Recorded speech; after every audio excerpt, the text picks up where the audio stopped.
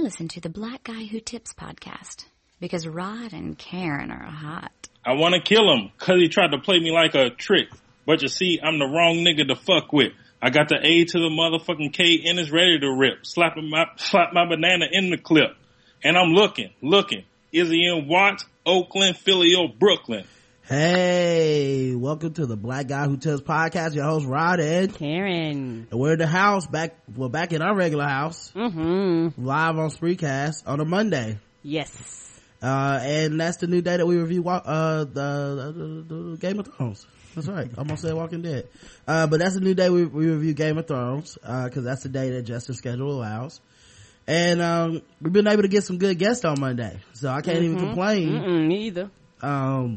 The voice, that you just heard, you should be familiar with them. If you listen to our show, you should be listening to theirs. But it's the firestarter.com podcast. The website is firestarter.com and, the Twitter is Hot Firestarter and it's FIYA Fire. It's my man Bob. What's up, man? Ain't nothing, man. Thanks for having me on. What's up, Karen? Hey, babes, how you doing? Chilling. And, we also have, a dude that is, he's here, he's always on these reviews. He's known to be right sometimes, even when we think he's wrong. But it's my man Justin, aka Jay Duggar. What's up, man? What's up, man? Hey, you know that Ice Cube lyric had me feeling like I need to go get my vest and go make some things happen. Oh, that's what happened on Game of Thrones this week, man. Ice cubes. Just turned niggas into ice cubes. But that's probably why you were thinking about The Walking Dead, because of this episode. Nigga. Yeah, it got real intense real fast, and I'm sure we'll be talking about it. I did a double take when you sent me those lyrics, dog. Because immediately I recognized them. I'm like, cause my name's Sam, and I was like, what the fuck this nigga trying to say? Yeah, I did look at the title and I was like, oh yeah, there's, and we have been having some, sub podcast, beef, you know what I mean? I've been talking about, Ramsay is worse than Joffrey, and you've been saying Joffrey's Indeed worse than Ramsay. I actually put it in a poll in a group on Facebook. For real? Yeah, and they voted. Yeah, I was like, am I crazy? Like, maybe, I respect your opinion. So I was like, I could be wrong and maybe I'm just tripping, and it wasn't even close. Everybody picked Ramsay, so I feel more confident now. I mean, he's active. It's kind of like which basketball player is the greatest of all time. People the young people gonna pick the active person. Well, boss, I hadn't heard your reasoning behind picking Joffrey. What's your reasoning behind picking Joffrey over Ramsay? Ramsay's insanity is more calculated and direct. Joffrey was all over the place. You say the wrong thing to Joffrey, he gonna kill you right then and there on the spot. Okay. Yeah. Ramsay's is more precise. Like, it has to be like a reason and a strategy behind hurting you. Cause people have said some fucked up shit to Ramsay. Like, Sansa was spitting bars at him. The little girl he messed with was talking shit to him. Like, when we were first introduced to her, I just see Joffrey in those scenes killing both of those girls on the spot. No questions asked. Because he's crazy. Okay, I respect your opinion. Yeah, I don't even see Joffrey doing it, because he'll have to ask somebody else to do it. I mean, Tyrion slapped him in his motherfucking face. He didn't do shit. I ain't scared of him. Ramsay got them 2 knives, yo. He fought off, the motherfucking, Theon's sister. With no shirt on. With no shirt. Like, no shoes either. Like, that nigga a beast, man. I'm more scared of him, man. He did run out of some pussy. He did leave some pussy to, go get his fight on. I mean, I do get what Bob said, though. That's a tough decision. Joffrey's more unpredictable. Yeah. Like when Tyrion bought him those prostitutes and then he just killed one. It was like, well, what the fuck was that about? You know what I'm saying? So I could definitely get that. Like, it just depends on what's scarier to you. A motherfucker that you don't know what they gonna do, but is kind of a coward, or a motherfucker that you do know will fuck you up. Like, it just depends. I just sealed my decision with my own thought, cause I just thought about it. There's nothing I could get up out my woman to be like, oh, let me go fight some people. Especially not if I'm up in it. It's nothing. I don't know what could be going on that would make me be like, let me go fight some people. Unless they was like actually, well, you know what? They was breaking in the house, so I guess that's. I was about to say, Justin, like that's pussy's not that important. The house gotta be burning down. It's not that important, but when you in it, it is that important. You know what I'm saying? Now this week was episode 8 of season 5. We only have 2 episodes left. It's y'all. going by so fast. I know. Hard Home is the title of this episode, which, like I said before, sounds like some projects, you know, like a nickname for like a bad part of town, Right. but it's where some of the wildlings live. And in this episode we got Cersei in jail, which is good. Enjoying that. We got Tyrion and Dany meeting for the first time. That's cool. We got Arya learning about the assassin trade. We also have Reek revealing to Sansa that her brothers are still alive. And at Hard Home we have Jon trying to convince the wildlings and the Thinns to form a group together so that they can fight against the White Walkers. I'll go around the room and ask Karen, what'd you think of this episode in general? It was good. All right, what about you, Justin? Oh, it was definitely good. I'm glad I keep the light on when I'm watching it. Shit keep popping off. What about you, Bob? Obviously the best of the season so far. Yeah, I feel like we're finally approaching the finish line with this show. It's probably 2 or 3 more seasons left, but I feel like the last of the players have shown up in the form of the White Walkers. And I thought it was cool. Finally, like I've been talking about it pretty much all season, Tyrion hooking up with Daenerys and kind of showing her the ropes as far as like political maneuvering, because she don't know what she's doing. So yeah, that's cool. And I can't wait to see Dario confront him, because he is going to be the most influential person in her circle. And Dario is pretty much useless at this point. Like, she has all the muscle she needs, and he keeps trying to play the role of political advisor. Right. Like that stupid shit he said about just gather all the masses and kill them in front of everybody. I was like, this dumbass motherfucker. Like, she gonna get rid of him. So that's gonna be a good showdown. Yeah, he's definitely the side chick. Yeah, I think he gonna die trying to fuck around and fight in them pits. He gonna kill Tyrion. Wait, Dario gonna fight in the pits, Karen? Yeah. Jorah, the one that's going to the pits. Why would Dario fight in the pits? Didn't he say like he kind of pushed her to reopen them up and all that stuff? And I was thinking, well, maybe because he wants to get out there and start fighting again. That's interesting. I can see that happening. Yeah, I was about to say that's not too far fetched, because she might put him out there when she gets pissed off. Like, he's gonna fuck with Tyrion. I'm convinced of that. Oh yeah. And Tyrion's very smart, and you know he ain't the one. Like he told Jon Snow when they was on their way to the wall, he was like, Jon Snow was like, why are you reading all the time? He was like, nigga, I got to read. Right. Like, reading is fundamental or I die. Yeah. I personally love this episode, specifically the last 20 minutes. I always love when they stay in one location and just have a big ass fight. Yes. And we finally got that this week. It's been a while. And the fight was good as shit. I mean, you got fucking giants and White Walker zombies and motherfucking swords exploding and shit. Like, right. Like, it really was it really just kind of came out of nowhere, because in the preview last week they didn't even show any fighting. Good, I'm glad. You just kind of like, keep like, when I heard that rumbling, I was like, is this gonna be some other bullshit? I thought it was an avalanche. Yeah, like a bad weather, a storm. They gonna be like, see, winter is coming, but nope, it was them White Walkers. So when is the White Walkers? Say what? No, winter is the White Walkers. Winter is winter, but they part of winter. So this joint started with we'll go through scene by scene now. This joint started with the People's Court. Daenerys was giving Tyrion and Jorah their own trial. And Jorah only got to say like 3 words during this whole scene. He was just like, Your Grace. She was just like, silence. I don't have nothing from you. And she was just basically vetting Tyrion. Like, she spent the whole scene basically being like, why should I not kill y'all? You know? And I feel like that's been Tyrion's role the whole season, is to talk people out of killing him. And he been good at it. You know? I survived the piss, bitch. That's what he should have said. Like, kiss the rings. Well, he It's said, your rules, not mine. well, you know what's funny is they keep talking about, she keeps bringing up how she's not the rule and she's not the law. Can you tell the difference? No. Nope. Sound like another time where she just kind of made it up as she's going along, you know, let him live, because he was talking real good. She asked why she should let him live. He said, I'm the greatest Lannister killer of our time. He was counting his mama's death when he killed her when he was born. I was like, that's kind of petty. That was petty.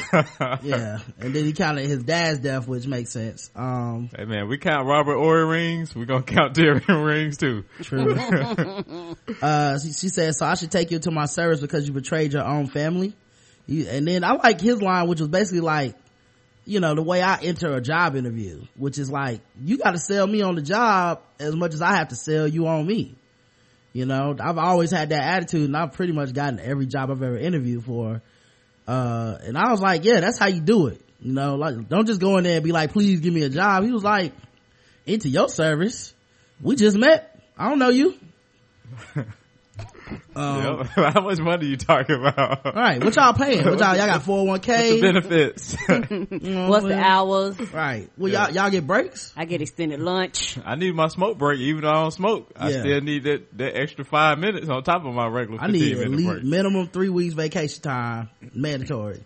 And all the wine I could drink. And a brothel of the finest.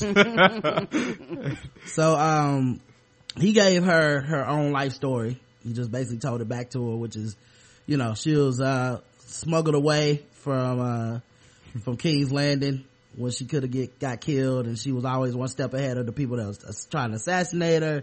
And now she got dragons and an army in the city of Marine. And he was like, you know, you still need my help, but you know, yeah, I know all this shit about you. Right. He was like, you started from the bottom, now you there. Right.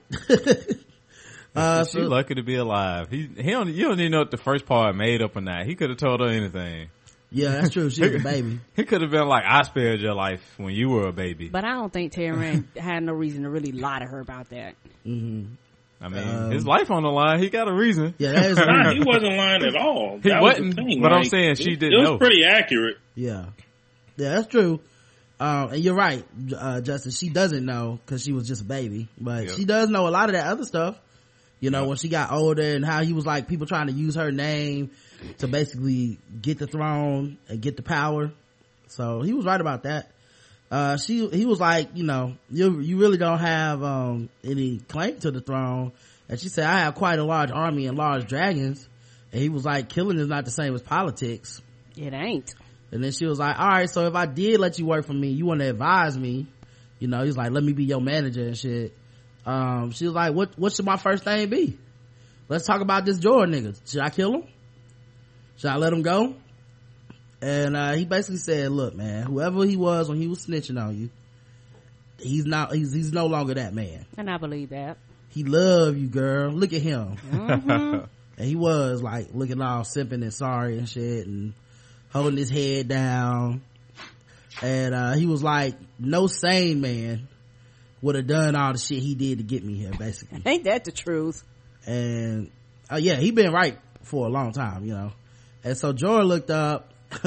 I like that Jordan looked up when he brought up the fact that he did betray her, and he was like, did he tell you? Like, did he have an opportunity to tell you? Like, yeah, but he didn't tell me till he was forced to.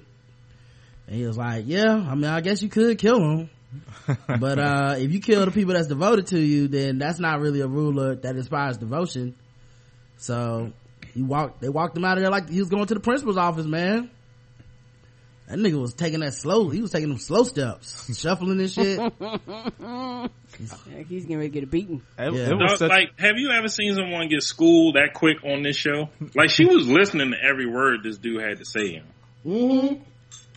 Like, I knew she was going to take him as an advisor. Like, as soon as he started talking about, well, her story, first of all, and then, like, giving her the truth that was right in front of her and Jorah the whole time. The fact that he was in love with her, because she like made this face and like looked away, like real sad, like her eyes got watery, and Jorah looked down. And I thought that was cool. It was like a fucked up ending to a romantic comedy where the best friend is like, you guys were like made for each other and you don't even see it. You've been in front of each other the whole time, but it went left. And she was like, remove this nigga from the city. I kind of wanted him to break into that Whitney Houston that, and but he didn't even make a speech because she did say she would kill him. So he got pushed out, and he had to go outside to the desert, and he was just looking around like, well, damn. Then he looked at his grayscale to just check out how the progress was. I was surprised that this really hadn't grown that much. Yeah, I don't know how long this shit takes. Yeah, it must be a slow death, man. He must got the Magic Johnson version, not the Eazy-E version. I know one thing. She's lucky to get rid of him to get that plague up out of her city. Yeah, she did the right thing letting him go. Cause he seemed he like touched her or something. Who knows how? I don't even know how you get that shit, necessarily. Like, I know the gray dudes, if they touch you, you get it. But like, if it's incubating in you, do you give it to people too? Right. No. Like, he the type to go ahead and not use that condom knowing he got that HIV. Oh Lord, this is like he's had to touch at least like 20 people so far. Like all the guards that are handling him and shit. Like I was just like, how many people are gonna have this shit? The people he beat up in the arena.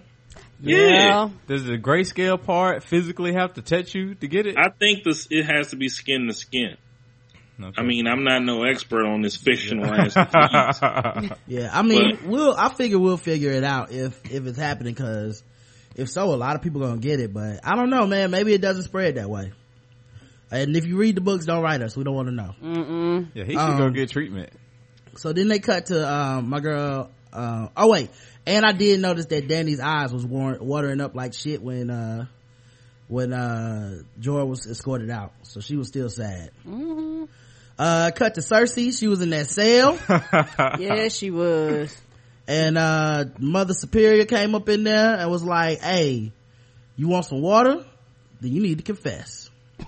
Drink this water, anime. Drink it, girl. Hey, Marjorie looked so much better when she was in the dungeon than Cersei. Cersei need that extra weave and the makeup team, the glam squad. She need it. Marjorie probably already confessed. She probably been drinking. That's why she turned that venison down. But yeah, she said, my son, let me see him. And then that lady said, confess. And then just like a fucking snake, she was just like, I meant it. My face will be the last thing you see. And then she got slapped with that ladle like, bitch. I love that scene, man, because I hate her, so it's good to see her suffering. Nobody wants to talk about that woman on woman domestic violence, just only the rape. Okay. Oh, okay, yeah. Because that is domestic violence. They're not in a relationship. I don't That's know just violence. Yeah. I feel like you stretching right there. I feel like in the Catholic Church, they, just like the men priests get along with the boys, she'll get along with the women. Well, I mean, it's the faith militant, so it's not really the same. Who knows what they do? Like he said, everybody got something. Well, she beat her, then she hit her with that motherfucking spoon, then she left like, bitch. And then it was funny because then she tried to scream, and then they just cut the scream. I was like, I really wish they would have left that in. It only took an extra 2 seconds, but I wanted to hear her scream. I hate her. Like, am I crazy, or was that fucking spoon long as shit? It was a long ass wooden spoon. It was like a beating spoon. That like was Pinocchio's nose. Like it was specifically designed to hit motherfuckers that don't want to confess. Right. That's what I'm saying. Like, like it's designed to feed people from far away. Because I'm like, she's standing real far away. Like, this shit is long. So then we cut to Arya, who's now learning how to become an assassin. She's created like her own like identity of a girl who sells oysters, and she's like lying, playing the lying game, and she's talking about all the stuff she does every day. The only time she got hit was when she said she makes a left at Ragman Lane. I turned right on the Ragman Lane. Then he slapped her on the hand with that stick. Lots of slaps this week. Yes, it was. So he was like, nah, next time you gonna turn right on the Raglan Lane, and then you gonna go down to Raglan Harbor, and then she said what will she do there? And she said she will the guy said, Zartan said, she will see. She said, see what? And then he was like, how can a man tell a girl this? If he knew what she would see, there would be no reason to send her. I'm like, damn, Zartan deep. Well, he basically was saying like, if you had the ability to see what I want you to see, then you'll see it. But if not, then you ain't got the gift, girl. That's that last dragon training. See without seeing. She caught that arrow with that blindfold. Yep. So she was selling oysters down by the harbor. And then this skeevy ass thin old man was like, you girl, are you telling the truth? You wouldn't lie to an old man. Let me get some of them oysters. You know, at first I thought he recognized her, because the way he looked, I was like, oh, do he know who she is? Yeah. And so he tried one, and he was like, it's good. Let me get 4 of them with some vinegar. I thought he was gonna let me get some hot sauce, some of that white bread. Some pick a pig feet. What's happening here? So he said, let me get 4 with some vinegar. While she was serving it up, with her back to him, she heard a dude come up to him and say, basically, it's my 18th voyage. I returned from all of them with not a scratch on me, and he would like to place a wager. And then he told the guy no. And the guy was like, what about my family and all this shit? And they just dragged him off. And then she turned around, gave him the oysters, got her money, and left. She was talking to the faceless guy, Zartan, at the pool, the water, the killing water. And she was like, that's what I saw. And then she was like, so why would a captain make a wager? Cause basically Zartan was like, these captains bet on their ships. And they basically say, if I don't get there, if I get killed and my cargo doesn't get there, you basically go pay my family a whole lot of money. Okay. Like insurance. Yeah, it's a whack ass insurance scam, dog. Okay. Yeah. And so Buddy apparently doesn't pay out. Like he should. Yeah. So I guess he doesn't pay out like he should, according to Zartan. Sound like Geico. Like insurance. Right. Yeah, Nationwide was not on his side. So yeah, I guess there's no binding agreements or whatever. But he said, but perhaps the gambler loses his bet, decides not to pay at all, a destitute woman and her child, to whom can they turn? And basically this Assassin's Guild rights the wrongs, it sounds like they go out and they vigilantes almost. So they catfishing for the good of the people. Yeah. Now I was thinking about this because you know how he has so many different faces. Is it that you kill somebody? Because if Arya kills this dude, because he gave her like some poison, it was like, next time you give him some oysters, hook him up with a little bit of this. And she had that smile on the way out. She was smiling good. Right. When she get the glow, boy, you better watch out. She gonna be dangerous. And I kept thinking like, so is this why you gotta have another face? Because you pretty much burned that cover. Right. Like Arya can't just be walking around as Arya, because they gonna know that those oysters killed that dude. So is that the first lesson? She should have went out in her other face while she was out there selling oysters? I don't know, because right about then when she left with the poison, that old girl that be hating came up and was like, she's not ready.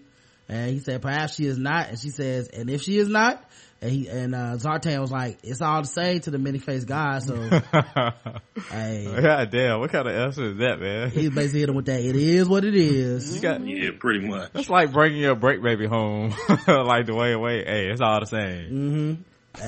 Baby is a baby. It don't matter whose womb it came out of. Family is family, Gabby. I mean, what we really need paperwork on this match for anyway? So Qyburn showed up to talk to Cersei in her jail cell. And he let her know that the charges against her are fornication, treason, incest, and the murder of King Robert. Everything. Everything. Sound like She's death. guilty across the board.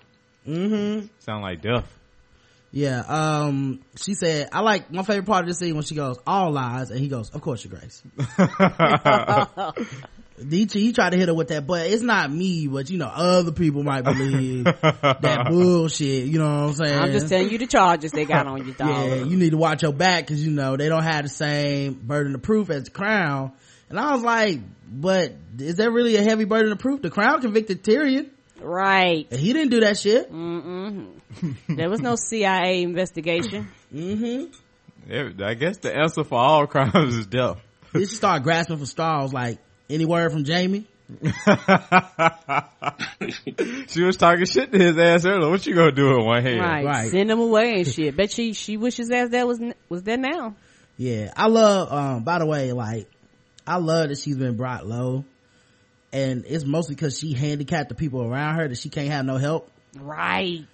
And she was such an ass and so petty and pushed everybody away. Like, fuck all y'all. Like, she asked about Jamie, and then, Qyburn let her know that, Grandmaster Pycelle, the old man like the hoes, had basically got Uncle Kevin to run the table of the king. So now, he don't even like her ass. He won't come see her. Yeah. It would have been cool if they'd have thrown in, and my brother Tyrion. That would have been cool too. And Tommen basically sitting up in his room like Suge Avery. Sitting up in his room like Brandy crying. Throwing food out against the wall. Right. Refusing to eat and refusing to come visit her. Hey, you know what? That's her motherfucking fault. She never taught him how to be a goddamn man. Everything was depend on me. Now he need to stand up and he don't know how. And Justin made a good point. Is the penalty for everything death?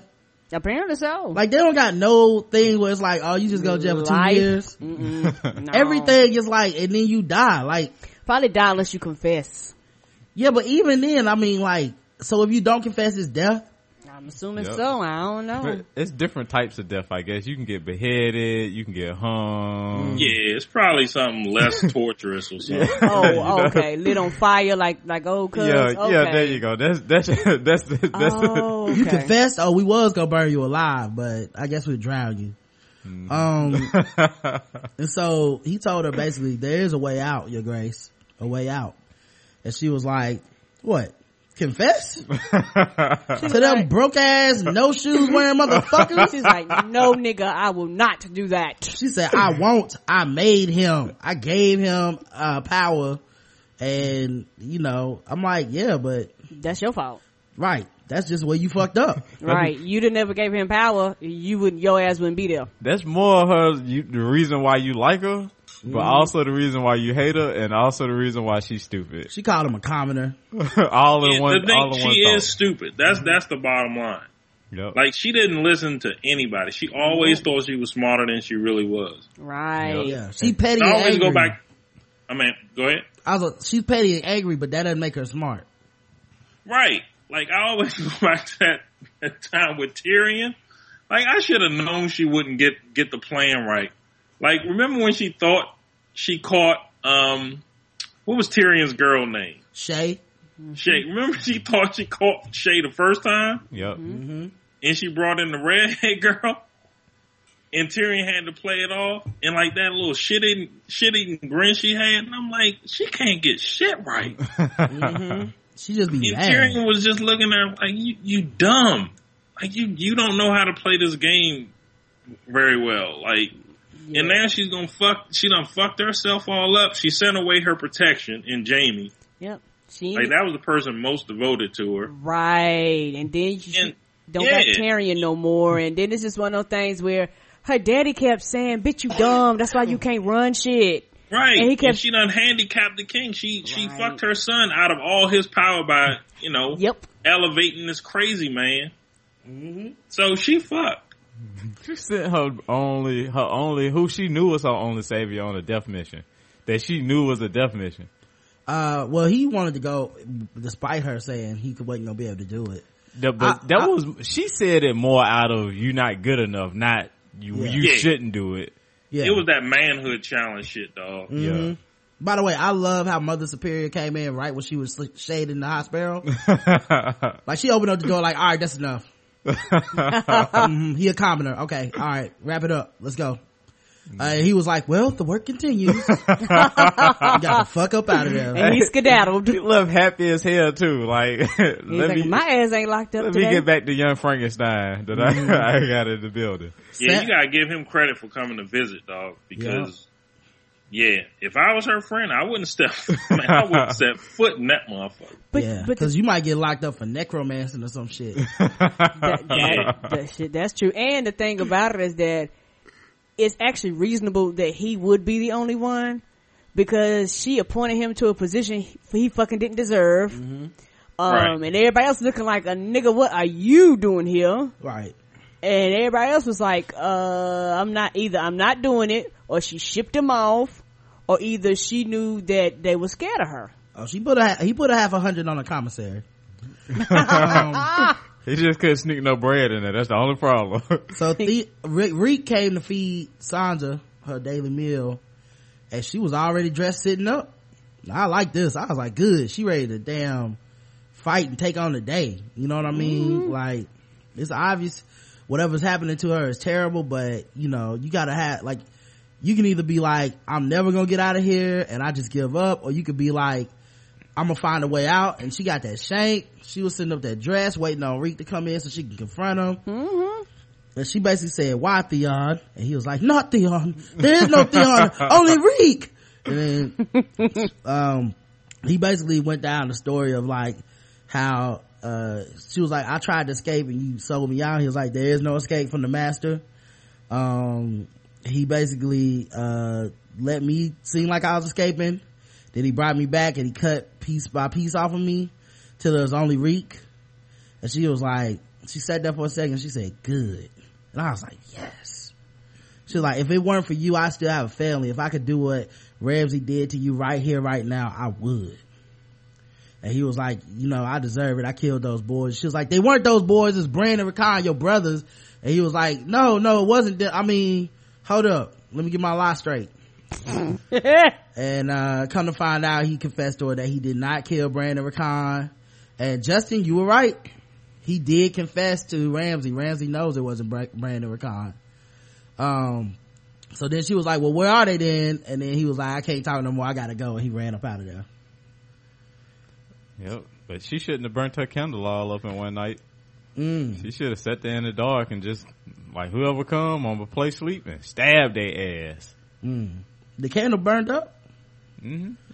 I thought Ramsey gave it back to her. Yeah, and then she used it. Like when Reek walked in, you could see her sitting at the table, but the candle wax had all melted. Oh, you could shit. see where the candle wax had all melted. So she can't use it to ask for help. She can't use it to see if she need to escape through the night. You know, she can't. She should. I felt like she should have saved it. I guess because in her mind she was like, I'm in here all the time and I need light. So I guess she said she fucking might as well burn it. I don't know. That's a good point. Maybe she decided she's not waiting for nobody to come save her. She gonna save herself by shaking this nigga in his motherfucking throat. Yeah. There wouldn't be nothing wrong with that. Yeah, I think she gonna fuck Reek up. But yeah, so then we cut to the Boltons. They having a strategy meeting over at the fucking you know, at the motherfucking Dungeons and Dragons table and shit. They got high walls. They fixed all the walls. They reinforced the gates. They got enough food for 6 months. They spayed tight. Like, pretty much they can just sit on their hand and let fucking Stannis and his crew of you know, people from the south just quit and die and stay out in the snow. And Ramsay was like, that ain't good enough. I want to get to kill some people. And Roose was like, man, why the fuck would we do that? We got the superior position. I'm not giving you my army so you can go out there in the fight. And Ramsay was like, I don't need an army, I just need 20 good men. I was like, yeah, he crazy. Now, do y'all think that was a result of Sansa teasing him the week before about how he's the bastard son, his station in life is gonna change when that baby's born? He need to prove himself. Yeah, like he need to prove himself to his daddy. You think that, Karen? Yeah, I think he need to prove himself, you know, to prove himself that he's gonna be better than the child that's gonna be born, you know, because I don't care what nobody says. Sansa got him thinking, you know, he played that off, but he was listening to her when she was saying, you're a bastard gave you your name, you're not heir, and if he changes his mind at any time, you in trouble. Yeah. What about you, Justin? I feel like that's just part of his immaturity, and his solution to everything is let's go kill everything. Or flay it. Right, or flay it. And while he may be patient on some things, other things he's not. And he has been patient, I guess, is waiting to go kill the other dude. Like, he been waiting for a while to go kill Stannis. Mm-hmm. And it's like, he just ready to go kill something. He can't kill his wife, so he ready to go kill somebody else. And it shows that it's not leadership quality, he's just a good fighter. I wonder if this means Melisandre's prediction of the future is off, because she said she saw a great battle in the snow. Like, yeah, 20 niggas ain't a great battle, dog. But you know what? I think in my opinion, when she sees that happened. Well, she said that Stannis saw in the snow, in the fire, mm-hmm. a great battle in the snow, and then she said in the vision she also saw all the banners of the Boltons laid on the ground. So okay. I was like, if this ain't the great battle they've been talking about, if this how it's gonna happen, 20 niggas ain't gonna. That's not it. Well, and I guess in my thing, I personally think that when she sees it, she doesn't see the picture, she see bits and pieces. This could be it, and this could be them coming and fucking them up. Could be like part of the quote unquote great battle that she's seen. We'll see, man. I don't know. I don't know where they're going with that, to be honest with you. And see, Bruce smart. Bruce like, well, I don't know if this other child is a son or not, but I'm not sitting my only son out there. Cause the last time he had 2 sons, so he didn't mind sending 1 or 2 here there to go handle some things. True. My favorite part about this though is that low key Stannis got the nigga army that's just like, man, we are tropical people. Mm-hmm. We not supposed to be up here, and they basically, the Boltons are counting on them to just like revolt and leave, and it might work. Yeah. Yep. They're like, man, this we ain't trying to play no away game. Like, we trying to play at home. 1,000 men overnight. They was like, nigga, you cold? I'm cold. You cold too? Yep. Fuck it. Let's go. Right. They don't even have jackets on. They just right. So then we cut to Daenerys and Tyrion having a conversation about whether or not he should work for her. And there was some good bars in this joint. Like, I forgot how much I like Daenerys when she's just kind of jabbing back and forth with people, because she ain't really got to do it a lot this year. It's been a lot of like, do this. Yeah, it's been one way with her. Right. Yeah, so this is the first time where she was actually like kind of sparring back, like, well, this is what I think. You know what I'm saying? And she was like, he was like, you gonna have me killed? She was like, she was like, why shouldn't I? He said, I suppose so. It's what your father would have done. Her father was the Mad King. He used to burn niggas alive and shit. And she was like, is that what your father would have done? And he was like, hell yeah, nigga, he was gonna kill me. Right. Like, that's a fact.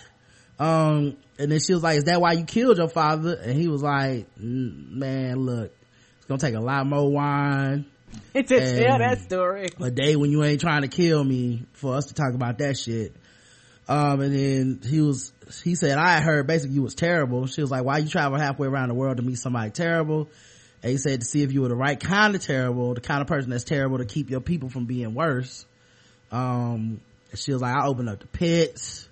Like, I ain't perfect. And he was like, nope, that's good strategy. And you married somebody you hate, young Lionel Richie, and that's good too. And you did it because you wanted to, not because you were forced. He was like, my sister married somebody she hated, and then she had him killed. And she was like, well, let's hope it don't turn out, like that. And he was like, you know what, man, I will work for you. I like you. Or he said Varys was right about you after all. And then she was like, Varys, King Robert's spy master, because she don't fuck with him, because he basically was the dude that Jorah was giving information to. And Tyrion flipped that shit. He was like, he might be the reason you alive though, because he's the one that relays information, and he thought it was important that you stay alive. She never thought about the information was actually saving her life. Mm-hmm. Like, he was reporting back to the person that was keeping her alive. Right, because it doesn't mean what he got from Jorah is what he reported. Yep. So she was like, but you trust him? He said, yes, oddly. And him and my brother. She was like, your brother, the one that killed my father? He said, yes. And she was like, perhaps I will have you killed after all. I'm like, you play too much. You said he could go. And then she was like, you know what? I ain't gonna kill you. You can advise me. And then he was like, cool. And he started sipping some wine. She was like, nah, you gotta do it sober.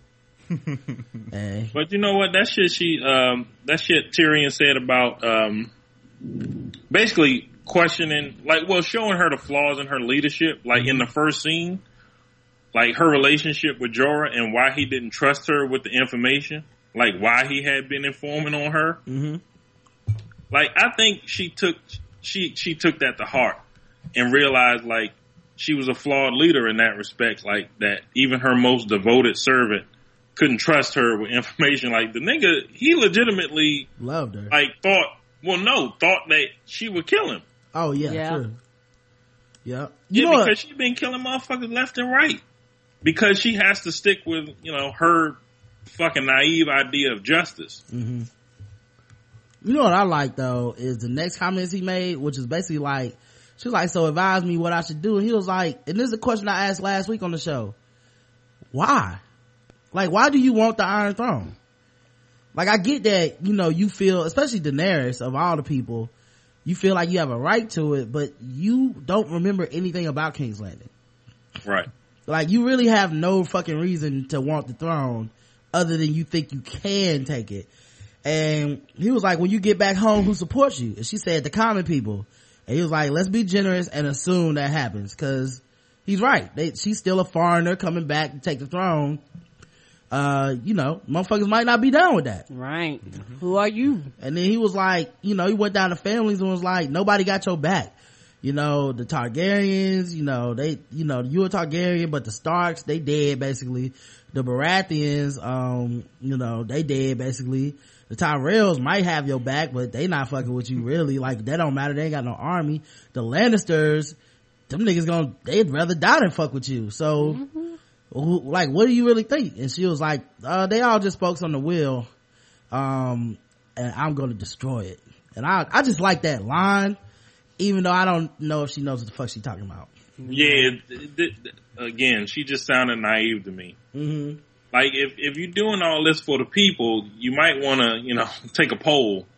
Mm-hmm. See what the people, like, she's just in her head a lot, man. And I think Tyrion being there to bounce some of these thoughts she's having, just be a sounding board, man, because, for 2 seasons I haven't liked her, man. Yeah, mm-hmm. she's been going off the rails. She want to be sprint. She can't even handle cricket right now. Like, you got to take care of the small kingdom that you have so that you can be prepared for the larger kingdom.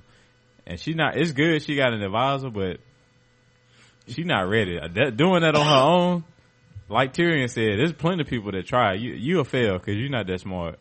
That, and I think the fact that Tyrion's whole point was like, you don't go over here, you don't know nothing, you're not educating the culture. You want to inspire people, but you can't inspire them by just coming and saying, I'm taking your shit. There's no inspiration behind that. Yeah. And that's not a long-term goal. So, even though Jorah, when he was at the pits the first time, was basically like, fuck you, fuck you, fuck you, you're cool, fuck you, I'm out. He came back like, can I have my job back? And, the master dude was like, nigga, you hit me. And he was like, well, you can flog me if that's what you prefer, but I just want a chance to fight in front of the Khaleesi again. So if you could just give me my job back, I mean, you gotta admit, I did kick everybody's ass. So I just want to fight in the arena. And Buddy was basically like, you was a free man, you could have went anywhere. And he was like, yeah, I don't care. I just want to fight for my boo. Mm-hmm. Yep. And he still, I don't know why Khaleesi don't recognize those people not fighting because they want to. Mm-hmm. But he should have asked for his sword back. Like, look, I'm in the desert. Can I at least get my sword back? It's dangerous out here. Yeah, man, I hate him, dog. I'm off him all the way. Like, nigga, get over it. Like, you pretty much a stalker now. Probably gonna go to the motherfucking arena and die to be like, look, I died for you, okay? Yep. Oh, this nigga. He gonna spread that on grayscale, man. That's what I think things are gonna happen. He gonna get back there, he gonna infect somebody else, and they're gonna keep infecting people. Yeah, nigga, just why she don't want me. Yeah, he might run her up out that city with that disease, man. Depending on how it spread, man, I have no idea how it spreads, honestly. Like, like I said, I don't know the rules, and I do want to know the rules, but I want the show to tell me. I don't want to read the book. If I want the show to show me, like, do you just get that shit because he got it a little bit, or dude, this nigga got turned into motherfucking, he got turned into Cobra Commander at the end of the G.I. Joe movie before you get it from him. You know what I mean? Yeah, I mean, he told Tyrion, don't let him touch you. And I took that to mean like skin on skin, but we'll see. Yeah. Yeah, cause them other dudes was fully covered. So, I mean, shit, they've been living on a fucking deserted ass island for who knows how long, so. What, you done had it for 2 weeks? Probably longer.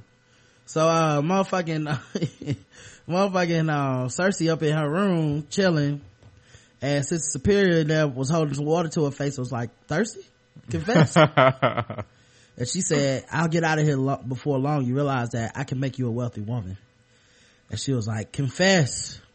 And then she hit her with that, or I can make sure you die in the most hideous way imaginable. All I do is sit here and imagine hideous ways for you to die.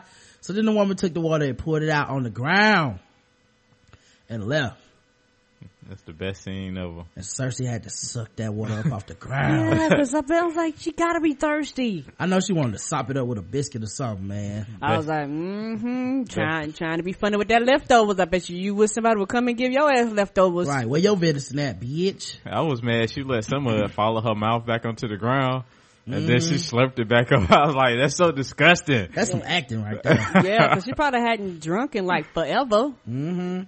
But yeah, she's... Oh yeah, her lips and shit was starting to crack. Right. She had that Malik Yoba. Yeah, yeah, true.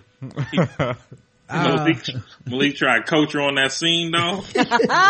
This is how you supposed to play it. Yeah, your lips way too moisturized. I wish Marjorie could hear and or see her across the room. That's exactly what I was gonna say next. Is I just wanted to see of Marjorie walking past her open door, looking in with that smile. I bet you. That would have been so good. I bet with her regular clothes back on and shit. Yes. I think that's gonna happen. I do. I think they're gonna fuck around and let her go, and she gonna peek over there and still see her ass locked up. That shit would be tight as shit if she hit that Morris Day. Like the Prince sitting in the room by herself all mad. And Marjorie walked by and say, how's the family? Yes. Cersei would be mad as shit. Oh my god. She had hit her, would you like my leftovers? Speaking of leftovers, Ollie came and gave Sam and his girl Gilly some food, and Sam was all still fucked up, face all fucked up, but he had got some. You see the smile on his face. And Ollie was basically like old dog to Kane, you know what I mean? Like he was just like, they shot your brother in front of your face, they shot your cousin in front of your face. It's gonna let it ride like that. You know what I'm saying? He's not happy. Like he was basically like, man, I don't know what the fuck John doing, but why you okay with it? Like we need to be trying to kill these wildlings. They gonna come back, cut our throats in their sleep. And Sam just gave him the rundown like, man, this is a tough decision.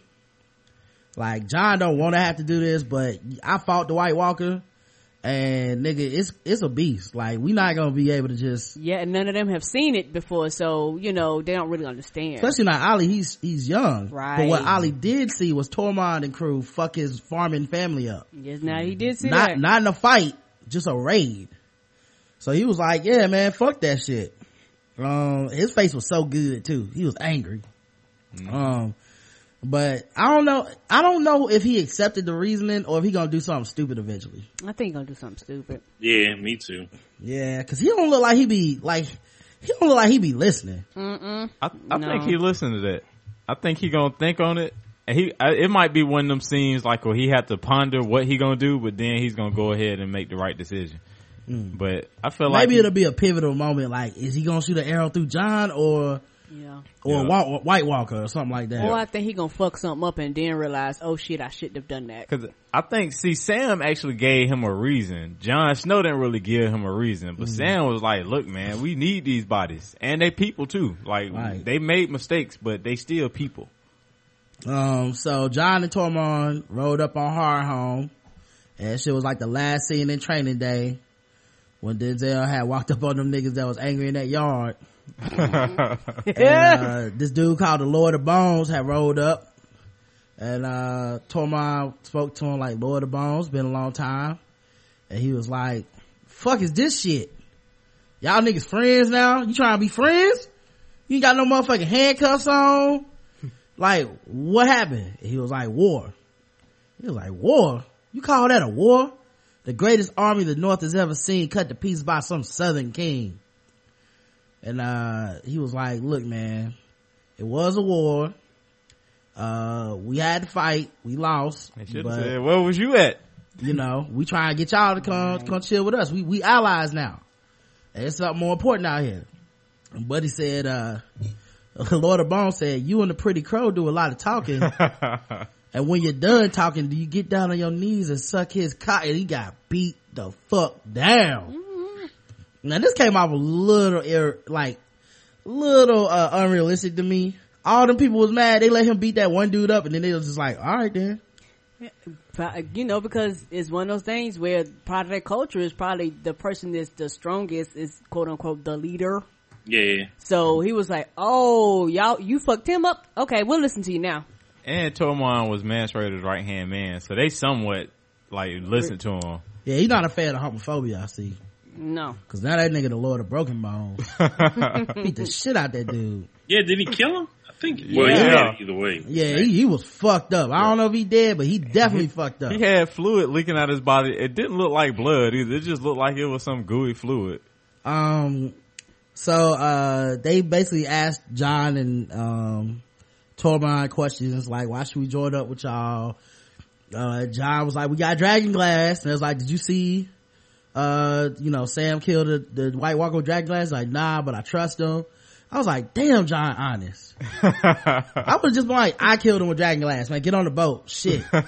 Fuck is up with these questions, you know?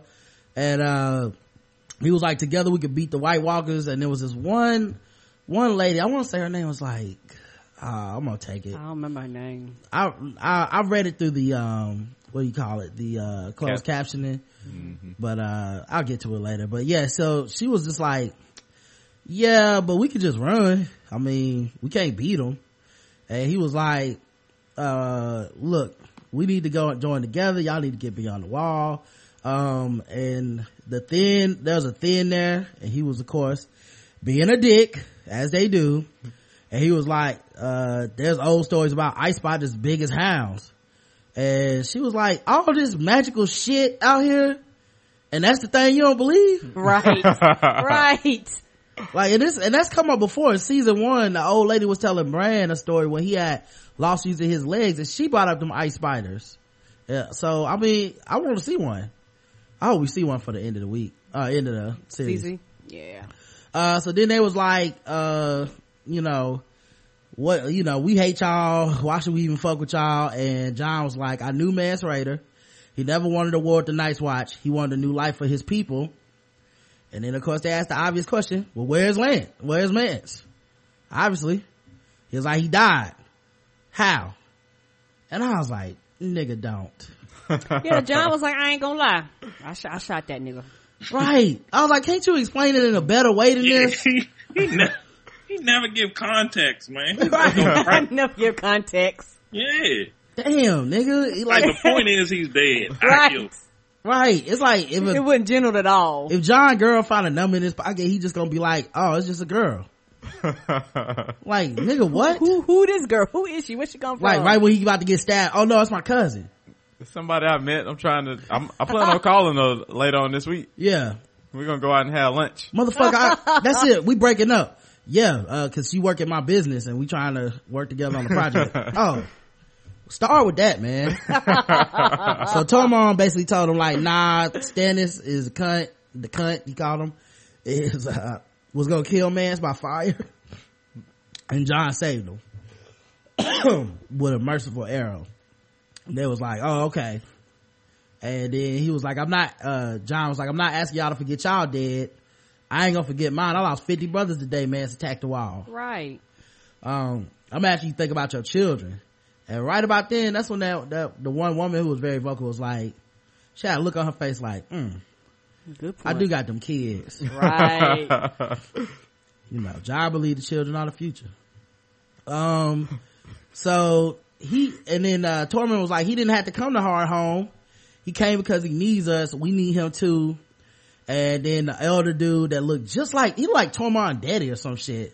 That nigga was like, yeah, right on. And then the giant was like, Tormund, you know what I'm saying, I'm with you. And then the thin dude was like, fuck your new life. Yeah. Fuck your glass. Right. I don't care. Fuck all y'all niggas for going with him. We ain't going nowhere. Nowhere. I'm out. He gonna kill y'all when y'all get on the motherfucking boats. You know, y'all stupid. And he walked out. And that's why he said, John, you gotta go with me because I could never convince them unless somebody came with me. And old girl was just like, I hate thins. It was like that girl in Friday when she said she hated Big Worm. I hate him. You know who that was, don't you? Who? Kyla Pratt. Oh, really? Yep. I didn't know that. So then they was leaving. John was like, I can't believe I didn't get them all to go. And Tormund was like, nigga, it took 20 fucking years for mans to do that. You're not gonna get them all, bro. All right? That was a nice way of saying, fuck him, dude. Yeah. Let Right. his bitch ass stay here and die. Right, because he was like, eventually they're gonna run out of food, they're gonna run out of water. Like it's gonna be something that's gonna cause a change of heart. But they stubborn people, so unless the situation changes, most of them are gonna stay here. Everybody keep talking about how pretty Jon Snow is on the low, but Tormund hair be flawless. Don't it though? What the fuck is that nigga use? He got beard butter in his cell or some shit? He got something going on. This nigga, man, he got product. I don't know what he doing. Anyway, so He got children uglier than Jon Snow. so old girl put her children in the boat and they was like, come with us, mommy. She was like, I gotta get the old people on the boat, then I'm gonna come with y'all. But then she looked at her kids like, I'm not coming. I was like, this the Drea of the Wildlands. I ain't gonna take care of her motherfucking kids.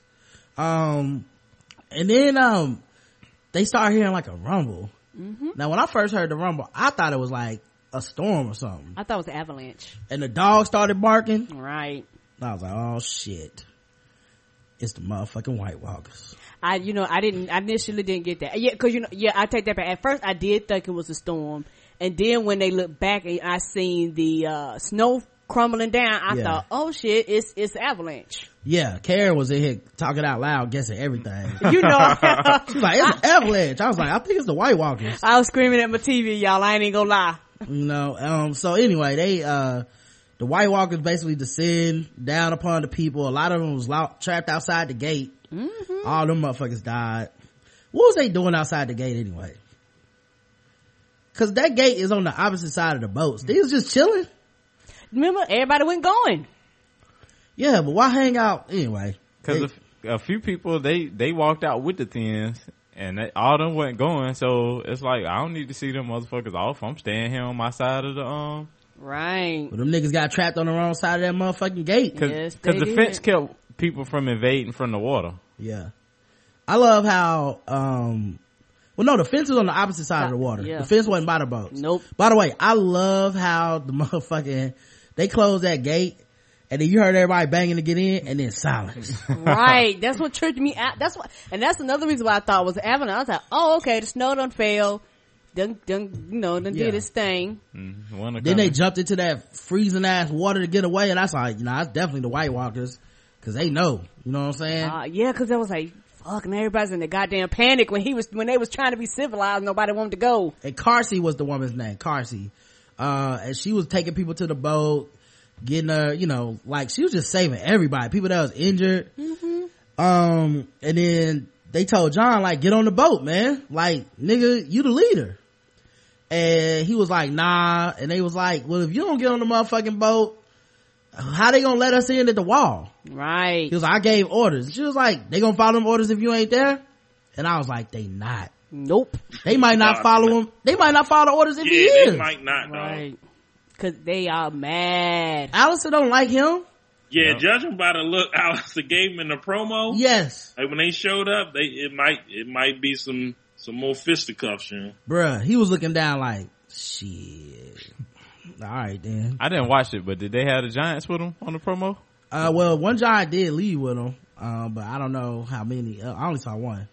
So, he got and yeah, he did have that one. He got that one. You got to open up the gate. Yeah. Yeah, and I think for me, man, when John was like, I'm staying, I was like, fuck, John about to die. Immediately I was like, fuck, he gonna die. I was like, it's finally about to happen. Nigga I trying to be too noble. Panicking. I thought, John, get your ass on the goddamn boat. Trying to be too noble. They looked up and it was 4 horsemen, White Walkers that was just chilling on the ledge. The apocalypse. And I was like, that lets you know that the White Walkers aren't just zombies. And we haven't gotten into their motivations, but what do they really want? But there's some organization going on. Yeah, because if you have rank and class and leadership, and like some of them got armor, some of them have different weapons, it's obvious that they got some shit going on. We just don't know what it is. Some form of organization. And I'm confused. It still never showed yet, and I hope they do show it, the importance of having babies. They did show it. Instead of just killing people. They changed the baby, but they didn't show the importance of what does that do. Oh, okay. So what you got a baby? You could kill somebody and raise them up from the dead too. What does it matter? I thought it just increased their army. Yeah.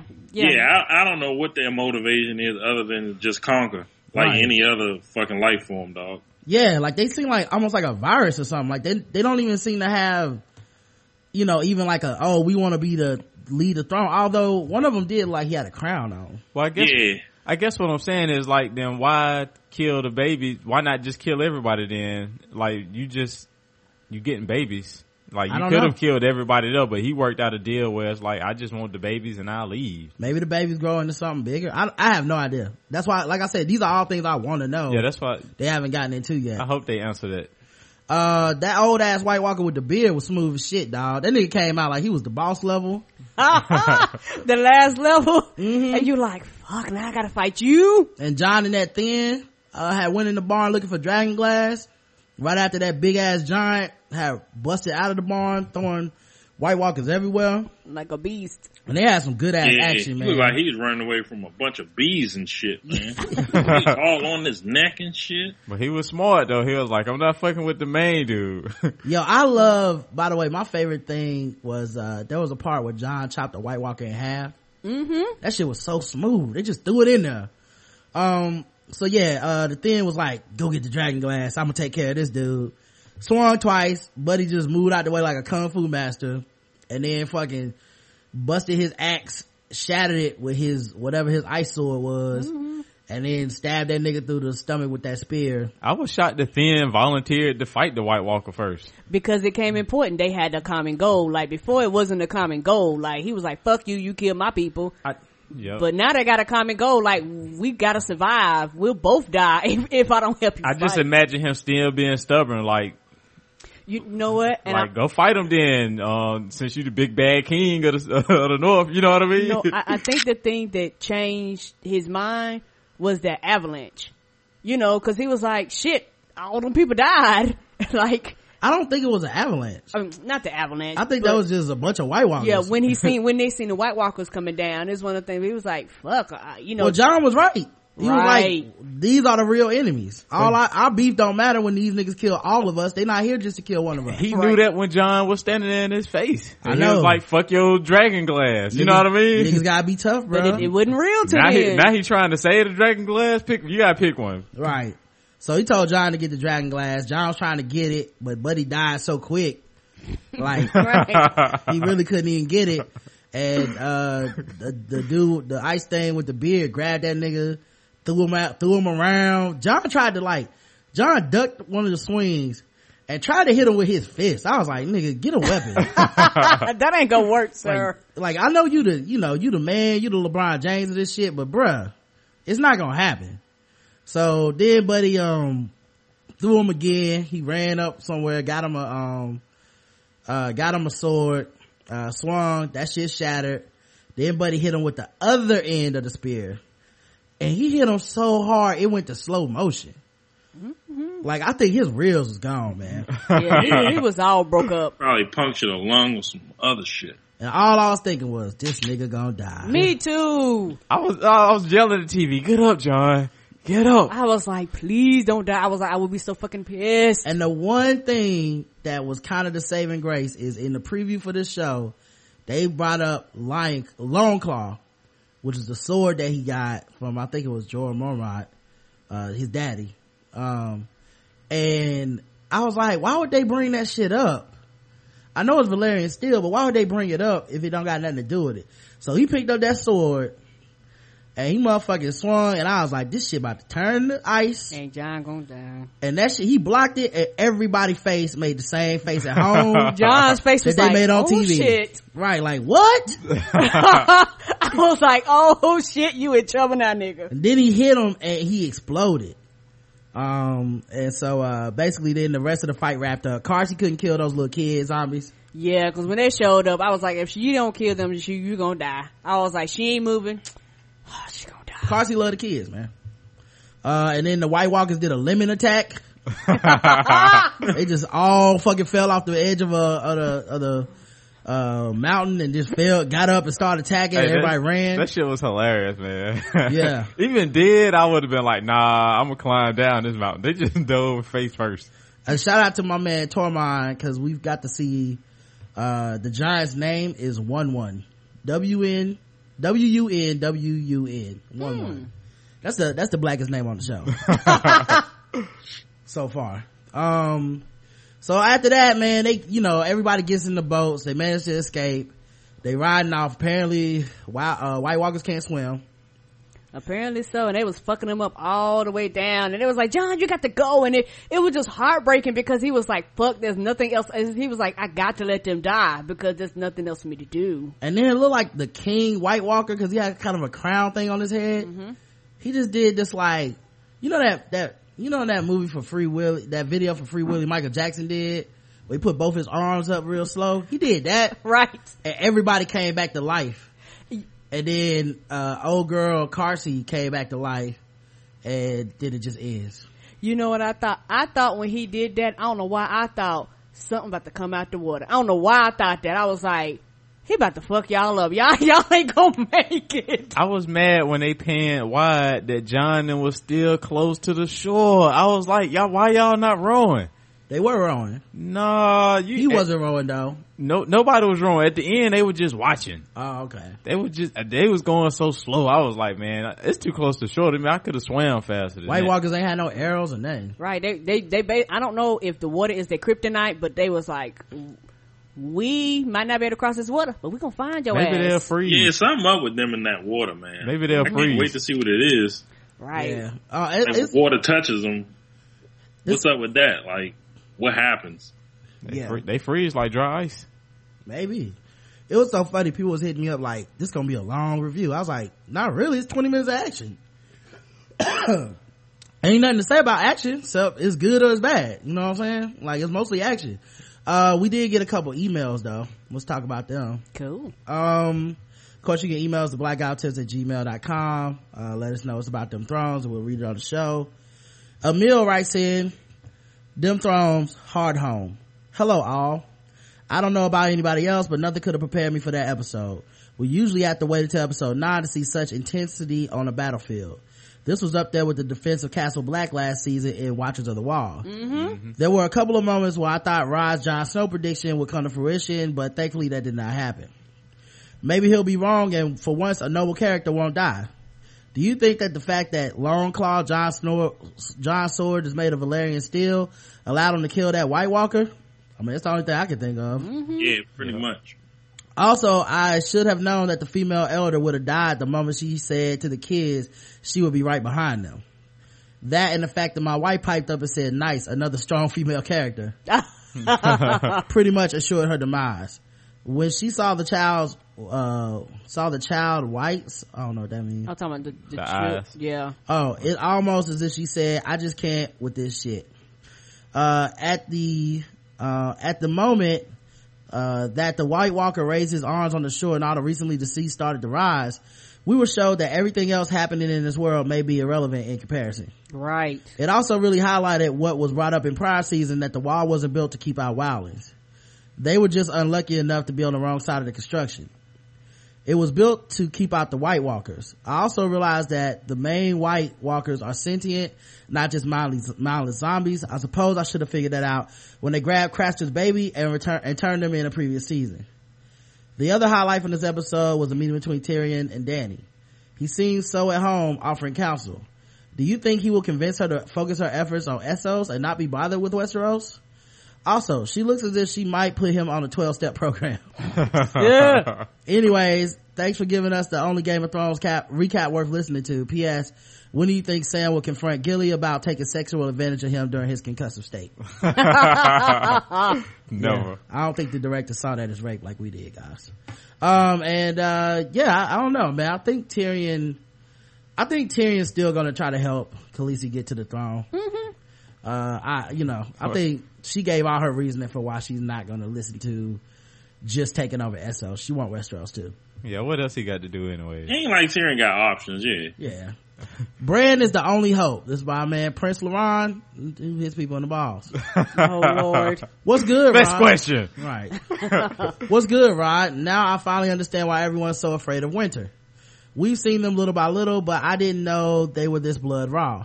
I didn't see them being defeated in combat. Whatever Bran is doing outside of that tree is the only hope. Inside of that tree is the only hope, and he should probably encounter the Whites soon because he is further north than anyone else.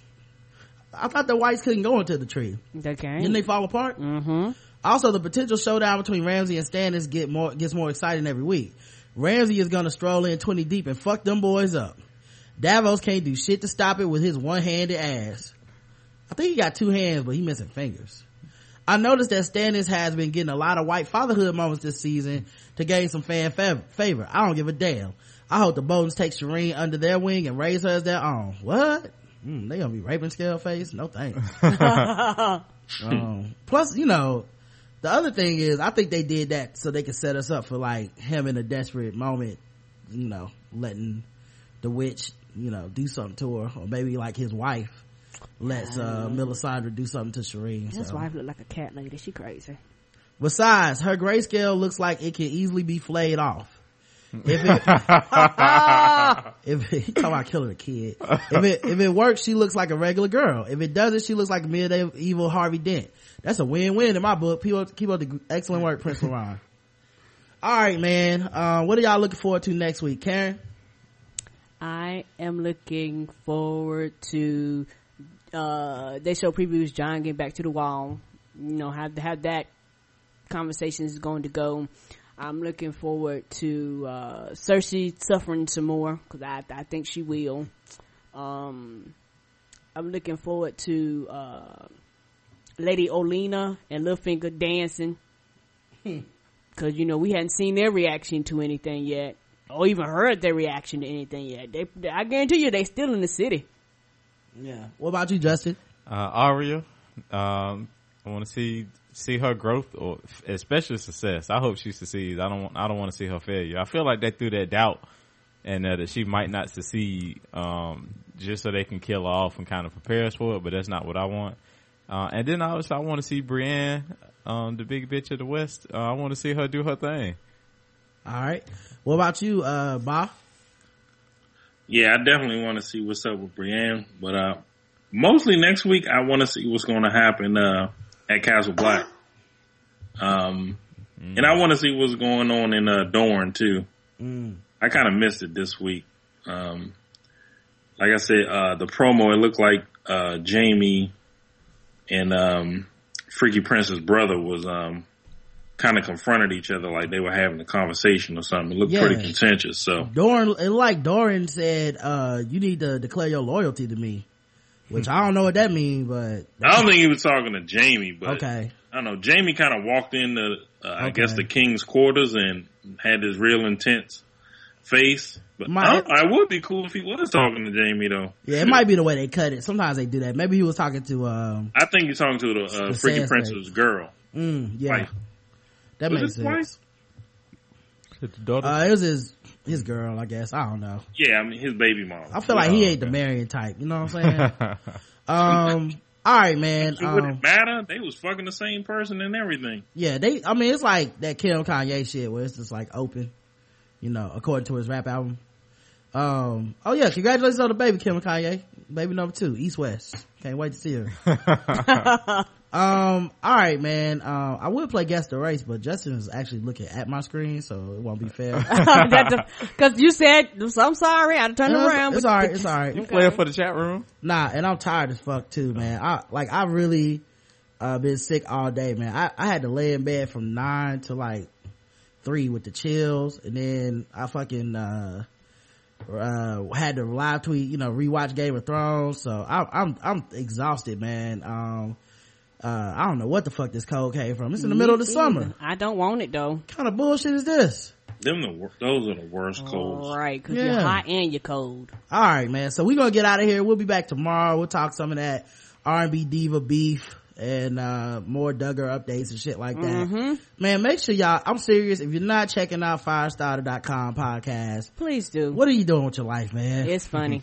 That's my favorite podcast, man. I listen to it every week, man. Tank of the weeks. They be having me dying every week, man. And they got good social commentary and sports stuff too, but love those dudes, man.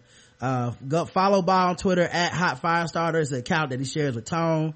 So some of the tweets you might not get, that's Tone.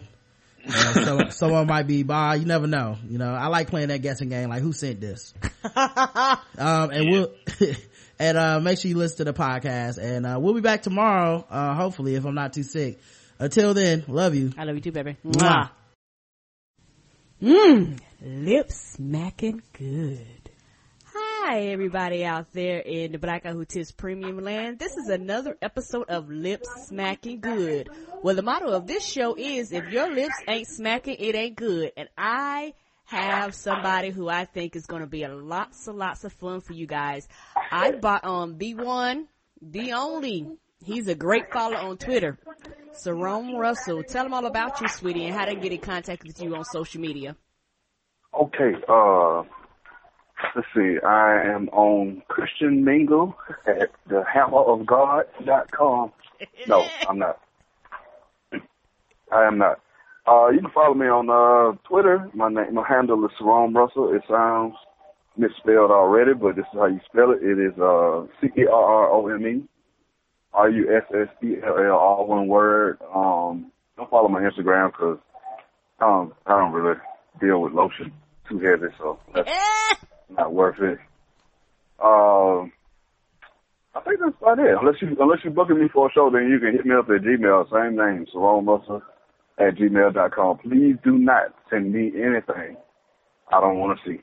I don't need to get no deeper than that. So no dick pics, none of those. No, okay. I swear to God, if somebody sends me a gift of a penis doing a helicopter, I will go and take out another student loan to go to IT Tech to find out how to find you through your IP address, and murdering will occur. That's how serious I am about that. And for those of you that don't know, Sarone Russell is a part of a collective group called the Decepticomics. And yes, they travel all around. And one of the members of Decepticomics, you also do a podcast called The Bad Advice Show. Yes, me and my Decepticomic cohort, Gordon Bakerbone, we started up a podcast a couple of months ago, just influenced by you and Rod, and just wanting to get some more quality foolishness out there in the world. So, y'all the godfathers of black podcasting. So we everybody gotta pay homage to y'all. To thank y'all for hipping us to the game. Thank y'all for having us on so much. Like, y'all don't understand how many people found out about who the Decepticons were or who we was as comedians, and then that allowed us to sell some tickets and make some more people laugh and be able to travel across the country doing shows without necessarily being famous or anything like that. So y'all, the underground is king, and y'all helped us. I'm gonna start. Y'all are you and Rod are at the beginning of the Underground Railroad. Y'all pass our juice and say, go on your way. we get you started. We were like, here's enough supplies to get you to your next destination. Yeah. Y'all come up from behind an oak tree and said, north is this way, and then you give us some Tahitian treat and tell us to get on down the path. And be safe, yes. And don't let Master Y'all don't see walk you. with us. No. Yeah, don't let Master catch you. We ain't coming with you. We got a podcast over here behind this tree, but I'm excited to be here on the show. So I'm excited to talk to you one-on-one, lip smacking. I caught a couple, you know, and I like it. Definitely like food, so I'm ready to talk. Yes, and I wanted to ask you about that. What kind of, as a child, were you raised down south, like down here with Yes. us? Okay, and what part, what state? Okay, I was born in Southwest Georgia in Sumter County, outside of a little town called Americus, Georgia. And a lot of people, when I say where I'm from, they think I said America, and they like, everybody's from America, stupid. But it's not. It's Americus. I just can't talk. So I grew up out there on no shit, a pig farm. So I grew up on plenty of good deep fried Southern food. Ah, so you say you grew up farm. Did you have to do stuff like a lot of my family had to like shuck the corn and pick the cotton and all that type of stuff? Did you ever have to kill any animals? Yes, I've learned the hard way not to get too attached to farm animals because they are all food. They are not pets. We had a hog farm, and you know, one summer, a pretty long summer, in like the 6th grade, and had no friends, but I made a connection with this big male hog called John Henry. He was the biggest one out there. He made 400 pounds. Wow. He was the only pig that would let me pet him, so I felt like God had sent me the friend in the form of swine. Little did I know, John was that big because his ass was on the menu for the 4th of July. Oh. It was a bittersweet 3 months that I had with him, and that shit ended horribly. It wasn't even, I woke up one day and he was gone. What happened was, you know, down south, if they gonna do a barbecue, they go all out for the 4th. They gonna build a fire pit. It's an all-day affair. Folks getting up at 6 o'clock in the morning, sitting the blocks, chopping up wood, all kinds of stuff. You know, it's an all-day thing. So it comes time to, go get the meat. We don't go to the store since we are the store. And my granddaddy said, "Ron, do not come around this corner." And that's like the most prophetic thing a countryman can say to you. You better no matter listen. the situation. If a countryman tell you, "Don't come around this corner," I guarantee you there's something terrible around that corner. Don't come around there. But I did it anyway, and I came around, and John Henry was in this special little pen by himself. I was like, I told you not to come around here. And my uncle, who was on his 4th or 5th bill, shot John Henry right at that moment. It was like a terrible Lifetime movie. But because he was drunk, he missed. It wasn't a kill shot. He just hurt him real bad. So there was a lot of pigs screaming. If you never heard a pig scream, that shit'll haunt your dream. Oh. And then it just got worse from there. Cause this is my best friend now. He bleeding. And my granddad's like, "God damn it, I told you to shoot him in the head." But the gun jammed after that. So my granddad took a 3-pound sledgehammer and finished the job. And it's pretty much set me down the path to be a comedian, because my mind was gone after that. That was fucked up. There's no way I was gonna work a regular job after that. That's lifetime damage. Did your grandfather cook? Yeah, he was the grill master. My grandma was in charge of the kitchen, and he was in charge of the grill outside. So he was big. He was big on that. Didn't pass down any secrets. The only thing I learned was to go get supplies and to stay away from the hot ass spoon in case I get smacked. Like the spatula was dangerous. What did your grandmama cook? All right, grandma, standard country food, delicious but also deadly. Yes.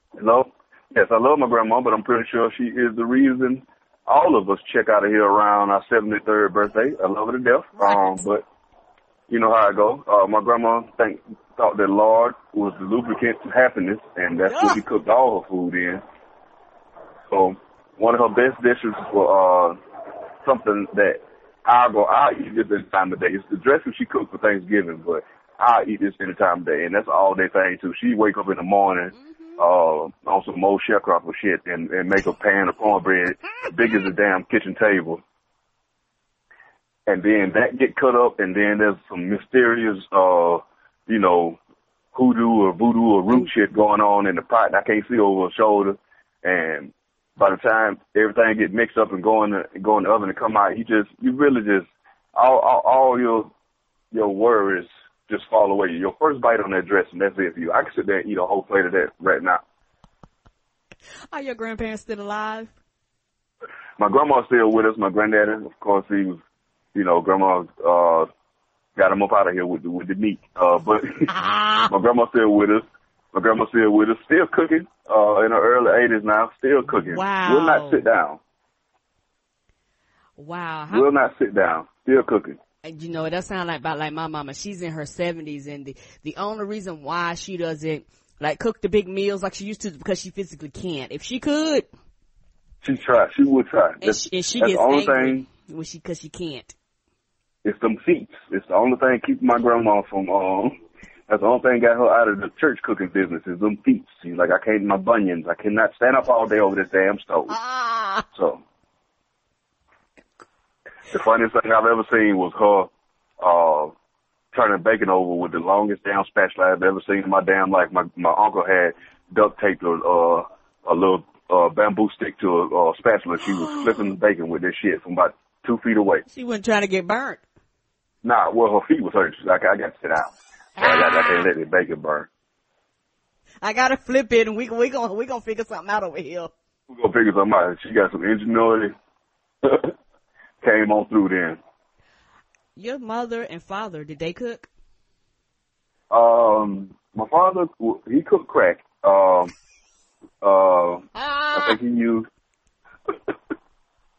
he cooked crack. Apparently his recipe was very delicious. Number one seller. I think he might have used cumin in his. I don't know. A little paprika. Yeah, his family might have been from Islands. He did some jerk crack, and the block was popping that day. He was selling crack by the plate. Hell yeah, he had them jerk crack patties. They was coming around to get them. My mama get cooked when she wants to. I think her best dish might be. I think all black mamas do this. For some reason, black mamas can either cook 1 cup of macaroni and cheese or 17 pounds at one time. There's no in between on the shit. No. It's either for 1 or for 55. That's it. They can do that 1 pot on the top of the stove, or they can do that big silver tray in the oven, and that's all. She cannot cook for 4 people. It's either 1 or 55 people. Never no in between. You have a sister, am I correct? Yeah, I have a couple of sisters. I have a bunch of sisters. Okay. Any of them cook? Yeah, all of them actually picked up to be pretty good cooks. I would say which one is the best, but I don't want no trouble. The one with the most kids cooks the quickest out of anybody I've ever seen in my life. Like, she really will whip up. 30 minutes or less. Her and her husband got 6 kids. They have no choice but to cook fast. She was doing that 30-minute meal shit before Rachel Ray even thought about it. Ooh, 6 kids. Oh my. Yeah, they got 6 kids together. You don't have an hour of free time when you got 6 kids. You got to do 30 minutes or less, or else they're gonna burn the damn house down because you got to watch them. Yeah, you all talking about small children. Have you ever tried your hands at cooking? Have I tried my hand at cooking? Mm-hmm. I'm a box follower. I can follow any box. And then I will say this: when I do cook, I'm just grabbing random shit out of the spice cabinet. Whatever smells good, I'm throwing it on this. I ain't never cooked the same meal twice. Not because I'm innovative, but just because I don't remember what the hell I did the time before. I can throw down on some Jesus fish. Ooh. Throw down some Jesus fish. Catfish, I think, is just in your Georgia DNA. If you don't, I think that's like part of like our Spartan ritual. If you can't fry catfish by the time you're 3, we will make your ass move to Alabama. There's no way around that. I love catfish too. The catfish is my thing.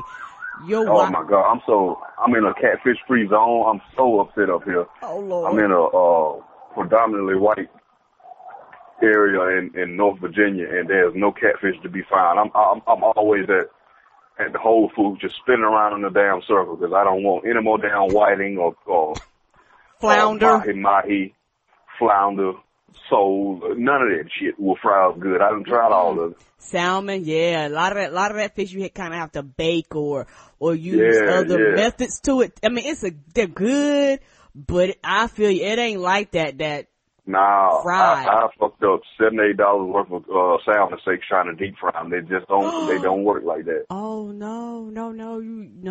You have to bake it, saute it, broil it. Yep. All that shit. And then, you know, I'm in Whole Foods, so the damn cornmeal was $19 because some white virgin in Oregon ground the shit with her own hands. I don't know what the hell happened. What's the difference between the food that you grew up with and like where you are now? I know you was talking about like the Whole Foods, but like when you go out to eat and things like that, the environment, what's the biggest difference? Can you tell? I think the biggest difference is more. All right, so I say the good and the bad. The good is variety. So being that I'm in the DC area, there's a lot of different cultures around here, so I can always go somewhere and find somebody that never tried before, like real Mexican food, real Ethiopian food, real Indian food, real just authentic stuff you never would have. And there's a lot of people from the Caribbean here, so I think the variety is the best thing about it. And I think the bad is just the, you know, it ain't as many soul food restaurants around here as I thought it was gonna be. So it's hard to find home cooking around here. That's true. Do they got grits? That's my biggest question. No, I ain't found grits nowhere. You got no grits? You know what? That's why I don't wake up before 9, because I'm gonna just be mad. You know, I really do think that when it comes to grits, it is a regional thing. I used to didn't believe that, but I do believe that. Like once you start going certain places up north, unless it's like a Cracker Barrel or something like that, they're not going to have grits on the menu. And how about sweet tea? Is that common or no? That's common. I will say that they haven't messed it up. I did live in the Midwest for one time, and it's not big out there. When you ask for sweet tea, it's by default unsweetened. And I have caused quite a few scenes for no reason about sweet tea, unsweetened, because I don't think anything offends somebody that's used to sweet tea more than unsweetened tea. Like, you really act like somebody tried you. Right. For real. And once that first sip, you like, oh, okay, so I'm just a bitch. That's what you saying to me. Right. You start turning over tables and smacking napkins, go, what the fuck is this? Yeah. You are upset, man. That taste is shocking when you grew up your whole life with that. So, but we do have sweet tea here in Virginia. I think once you get, we'll have to put a map for Southern people. We have to put a map for the Eastern United States and like mark it out on 95 North and tell you where the last exit is for grits, the last exit for sweet tea, and the last exit for catfish. That way, you know, you don't get out there and be in New Jersey looking for catfish and just be upset. And get the shock. But I have a question about the tea. When you were saying that you were out west, do they brew their tea? Because I know some places you say tea, they want to give you instant tea. It's not the same as brewed tea. No, it's not the same at all. That's when somebody hands you instant unsweetened tea. That is right. That's disrespectful. Yeah, you look at them like that. They'll spit at your mama. You like, what? What are you doing? Because my grandma still do. Like, my grandma, she understands technology has moved on, but it's still 1943 in her head, so she still do sun tea. She still do the big glass jar on the front porch in the morning, and so that it's ready by 5 o'clock or whenever we're going to eat dinner. So she still do it the old-fashioned way. So right. And there's nothing like sun tea. For those of you that don't know this, one of my aunts did this before. I've never seen it before, until I seen one of my aunts do it. They actually take like the tea bags and put it in water and put it outside and let the sun brew it per se. Yeah. And that's some of the best tea because it's like a slow process. So it's really, really concentrated and really concentrated, but it's not bitter because that hot water sometimes, like pouring boiling water over tea like that, sometimes either scorch it or you just, you know, the prepackaged tea just don't deal well with them hot temperatures or that shock. But that sun tea is just, it's like a crock pot for tea on the front porch. Right. You can't beat it. It is. And when you travel with the Decepticomics and y'all go out to all these places to eat, what type of places do y'all eat at? Is it like fast food or? Oh yeah, I will. I gotta be honest. That's like one of the sad hidden truths of being a comedian, especially a road comedian. We eat like trash on the road because it's usually, you know, we're performing late at night, so everything's closed. The only thing that's open is disgusting ass McDonald's or Taco Bell or something like that, or we in a casino or we in a bar, and just we don't get the best of food. So like, if y'all see us tweeting that we coming to do a show in y'all city, just tell us where the best place to eat is, because we don't waste it. So much money.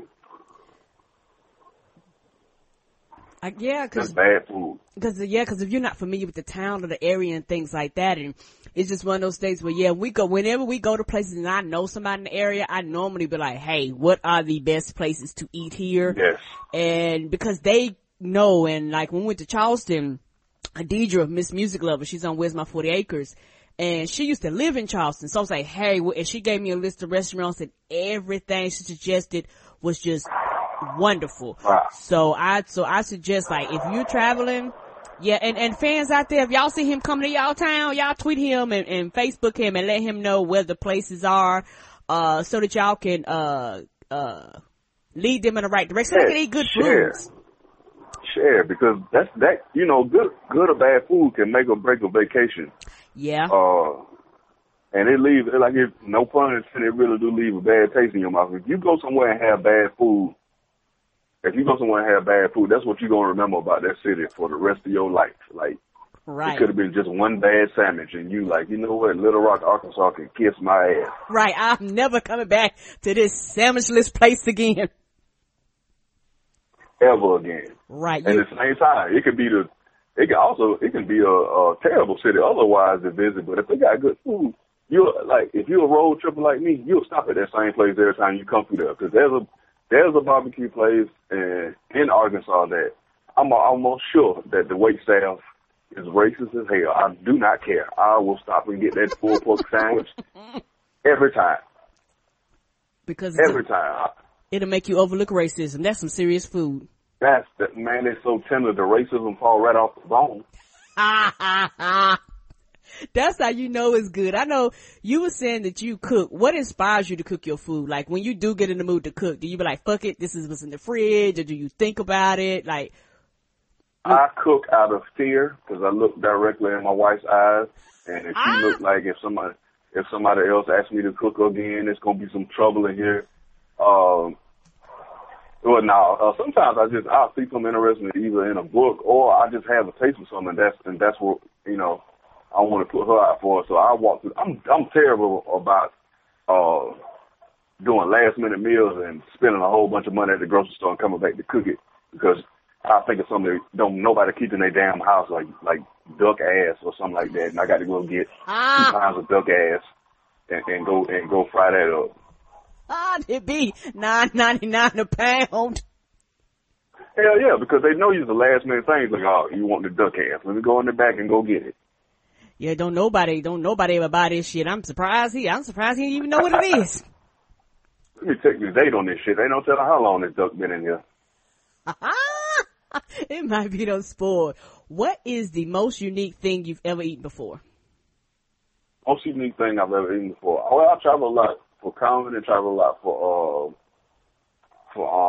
military too. So what's the most unique? I don't think the food itself was unique, just the presentation. Like, I traveled to Jamaica, and that was the first time I ate a fish with the head still on it, and the fish was looking back at me while I was devouring his body, and that threw me off a little bit. But that fish was good as hell. He watched me. I felt guilty, so I put a napkin over the eye. But that shit, it was good. Do you remember what type of fish it was? Yeah. Saltfish and ackee. That was, Ooh.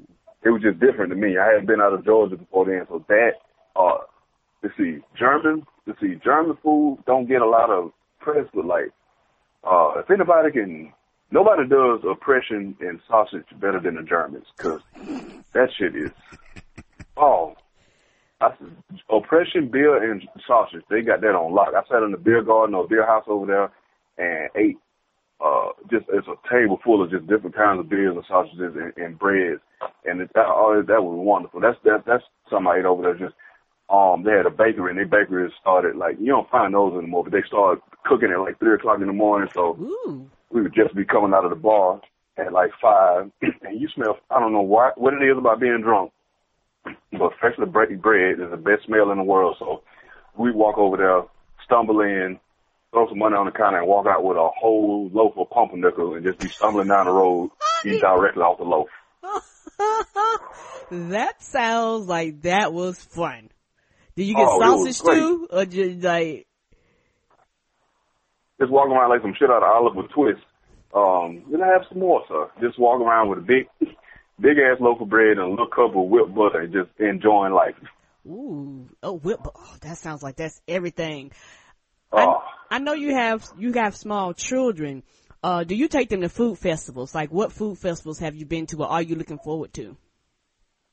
They do like a little small thing here in Nova Virginia called like I think it's like the Taste of Nova or Taste of Wrestling or something like that. Mm-hmm. So they kind of picky eaters, but we have got them to try new stuff. Especially they'll try any kind of new dessert, but if it ain't in a chicken finger form, they looking at the meat like I don't know about this shit. But they have.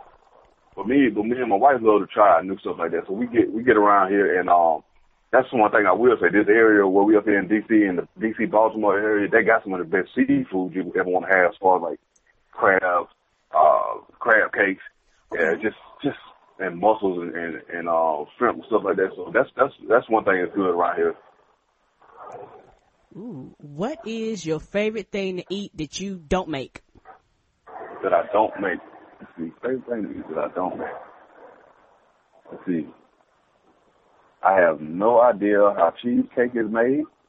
I understand there's cheese and cake inside of it. Don't think I can figure it out.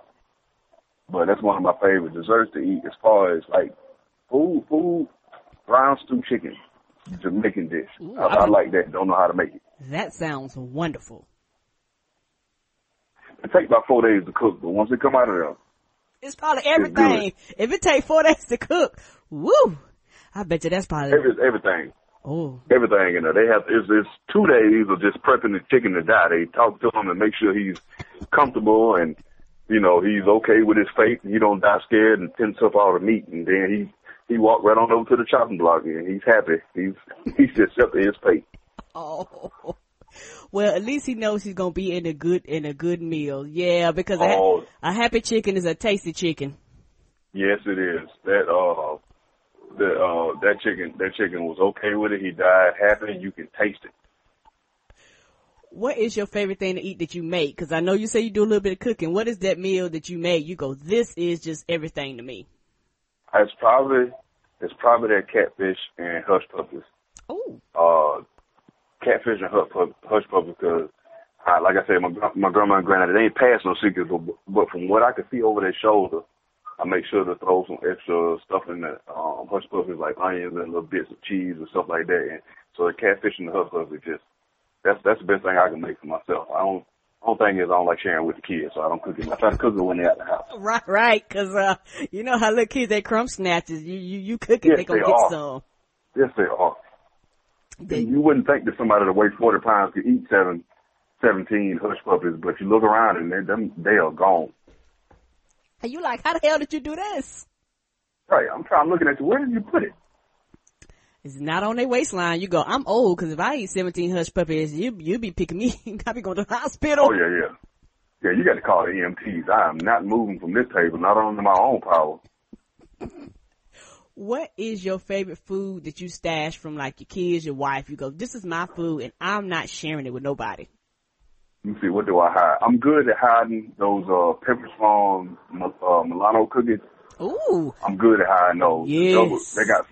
They got some that's the double stuffed dark chocolate ones. I'm good at hiding. That's why I'm so happy I'm 6'2". I can put stuff up high. Can't nobody see it but me. Right. Yeah, that's one thing about being tall. I hide them cookies. And I won't go get them in front of nobody. It's like the bat cave. I done cut a hole in the drywall, and you got to be able to touch. You got to be able to bench press as much as me to open that gate, so that way y'all can't get up there and still get in. So that's what I hide. I hide those cookies. What is your favorite thing to drink? Alcoholic or non-alcoholic, or both? Both. Let's see. Alcoholic. I think I'm the last person. I'm the last person under 60 years old that still drink Paul Masson brandy. I don't know if it's the life of poverty that got me drinking it, but I think I like that. I think I like that more than anything. You can't drink it straight because you got to mix that with sadness or something. You don't drink that shit straight. One of our fans drink it, and she drinks it straight. I can't. Her name is Chill. I don't know how Chill does. She drinks it on ice. I can't do that. Oh my God. That shit is half kerosene and half brandy. I need to look out for her. They might have to replace her whole soap one day.